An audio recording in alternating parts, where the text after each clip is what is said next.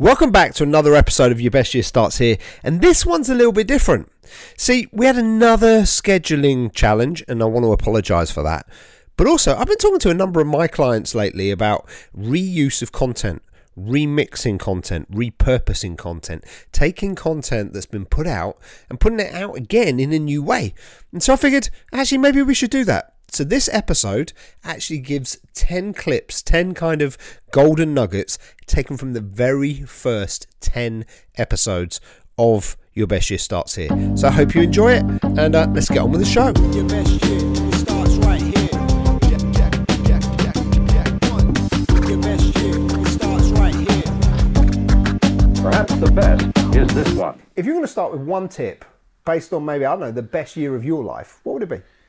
In order to create your future, you've got to complete your past. I love it. You see, you're impressed with that one, aren't you? I am, yeah. I didn't expect you to come out with such a nugget so quickly. The reason is because if you want to add value to your life, there's only so much you can have. And Steve Wright once said, if you had everything in your life, where would you put it? So you can't have everything. And if you want more, you've got to let some stuff go. So I always use the analogy that if you went shopping, you wouldn't take last week's shopping with you to the supermarket and add more shit on top. What you'd want to do is have a fresh bag and get stuff. Well, I don't know if you've heard me do my kind of bit of one of my keynotes that is about your ideal customer. But I have the belief that there are three types of customer, A, B, and C. Okay, now A is an avatar, as in an ideal client. It's the one you want more of, right? They spend good money with you. They're fun to work with. You know, everything about them is great. And if you could have that one client and replicate it loads and loads of times throughout your business, that's what you would do. Now, B stands for beware, as in either they're fun to work with, but they don't really spend any money, which means your business isn't going to survive, or they spend loads of money, but everyone in your office hates them. And so you're constantly dealing with frustrated staff and upsets, and they're basically more effort than their money is worth, right? I'm worried now what the C word stands for. Well, it's funny because I normally get someone yell out, what's the C then, Neil? Right? C just stands for see ya, as in like see you later, as in I do not want to deal with you. If it's a beware, depending on if you're in, if you're running a business or you're in a management role in a business, depending on where that business is, sometimes we do have to take clients that aren't quite the right fit just because of the age of the business and the fact that we need that level of work. And you could perhaps make them into an avatar. Absolutely, because you can train them. With the right training or with the right ground rules. Exactly. So that phrase that we teach people how to treat us, if you taught them well enough, they might progress to an A, but the C clients need to be gone. Absolutely, yeah. You got it in one. Just for the record, when you hear someone say, do you know who I am? I always remember hearing that announcer from the air traffic controller going, we've got someone here who doesn't know who they are, could anyone help out? And it's that point that no one is more important than the flight. Weather has an issue. I use helicopters quite a lot. And Dave, my pilot, will always say to me, if the weather doesn't look good, we're going down and we're going to land somewhere safe. And I always go, safety is priceless. Yeah. Time is valuable, but safety is priceless. So let's just organise what needs to be done. But you can only do that if you're okay with yourself. Absolutely. And too many people think the world owes them a living. It's about how we choose our clothes every day. Why don't we choose our emotions in the same way? Ooh, I like that. Yes. I might need to write that one down. Might be nicking that one. I like that. We choose our clothes, but we don't choose our emotions. Absolutely. But we could, right? You can open your wardrobe and go, okay, I'm going to wear this shirt today or this dress or whatever, right? You can pick what you're going to wear. You can pick the matching shoes and everything else. Well, if you know in advance some of the situations you're going into in that day, some of the people you're going to be dealing with, what tends to happen? People build things up in their head, and once again, I've mentioned this in a previous episode, quite often they'll picture like a worst case or a best case scenario as opposed to the real scenario. Yeah, as in we'll be scared of meeting with someone and we'll picture all these things that are going to go wrong, and we're already preempting the negative emotions we expect to feel. And you know that phrase that, the number one fear in the UK, and whether it's exactly true or not, but the number one fear in the UK is public speaking because we're scared we're going to die on stage. The only person who's ever died on stage is Tommy Cooper. and he died laughing. So if I'm going to go, trust me, I want to go that way. But it's really interesting because you say what's your number one goal, like that's going to be the challenge, and I have a real issue with that. So let's have our first fight of 2019. Fight, fight, fight, fight, fight. Because if you solely focus on one goal and you hit it, two words are going to come up instantly. What's next? So I have an issue with goal setting in the normal conventional style. I think you need to have some goals. I think you need to have what I call a vision. And I think you need to have a mission. And we'll explain that as the podcast goes. And it may even go into the next one because there's a lot to talk about here. But goals have a problem. Because most people set goals, they're not structured properly. And then too many people either fail because it isn't supportable, or worse, they hit the goal and they're disappointed because they've got to their journey and there's no bigger something. But Neil, your game by the next episode is to think about your personal mission statement. I could tell you it now. Cool, let's go for it. And I think it's actually, I think it's interesting because I think the way that we work well together is because actually they're quite similar. Because mine is about constantly empowering others. Okay. As in, I have this belief that, and you talked about back in, I think it was episode 1, about spelling enjoy, I-N-J-O-Y, because it's about being in joy, right? I actually think empower, although my whole thing is CEO, because I'm trying to reposition what a CEO is, right? That is a huge mission. To try and get every CEO on the planet to go, I'm not the boss, my job is to empower other people, right? But I think empower should be in power.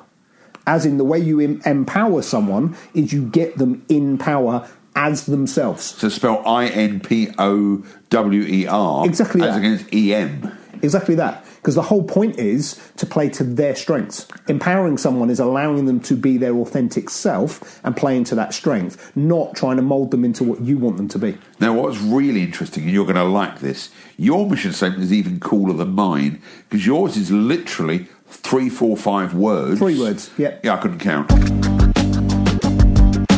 We don't want realistic goals, which is what it used to have for. We want relevant goals. So relevant for me in my state right now, having had my clearance of health, is to really get my body in shape, is to be really fit and healthy. So it's relevant for me to look after my health.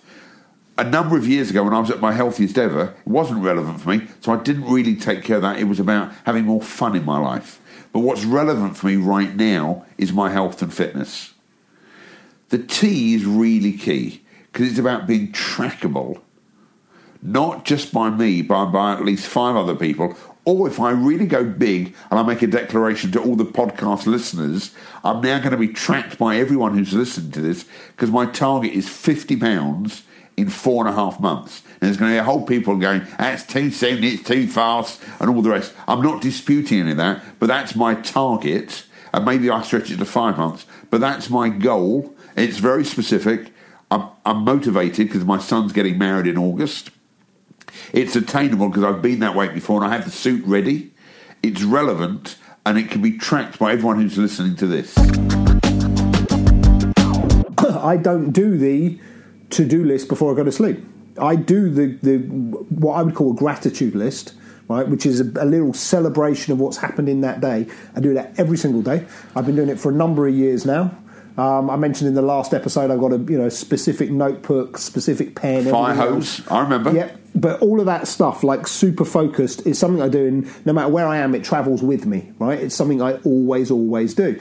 And actually, for me, part of that, you mentioned spirituality, regardless of what people's beliefs are, part of that for me is a spiritual practice. It's not just about writing words on a piece of paper, it's about feeling it. It's about being truly grateful for what's happened in that day. And there are days where the thing I'm grateful for is, this reminds me of what a good day is supposed to look like, because this wasn't one, But actually, if it's been a bad day, I'll spend more time on it. Because I want to get myself back into a good frame of mind before my head hits the pillow. But just remember, if you wake up with bad breath, at least you've got breath. Absolutely.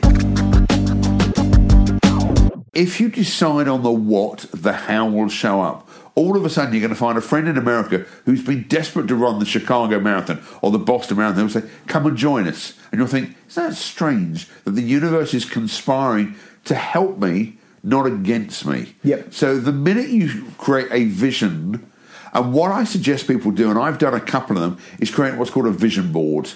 You get a blank piece of paper, you go into all the magazines, and you start writing and you start creating a collage of different pictures. I've done a number of them over the years.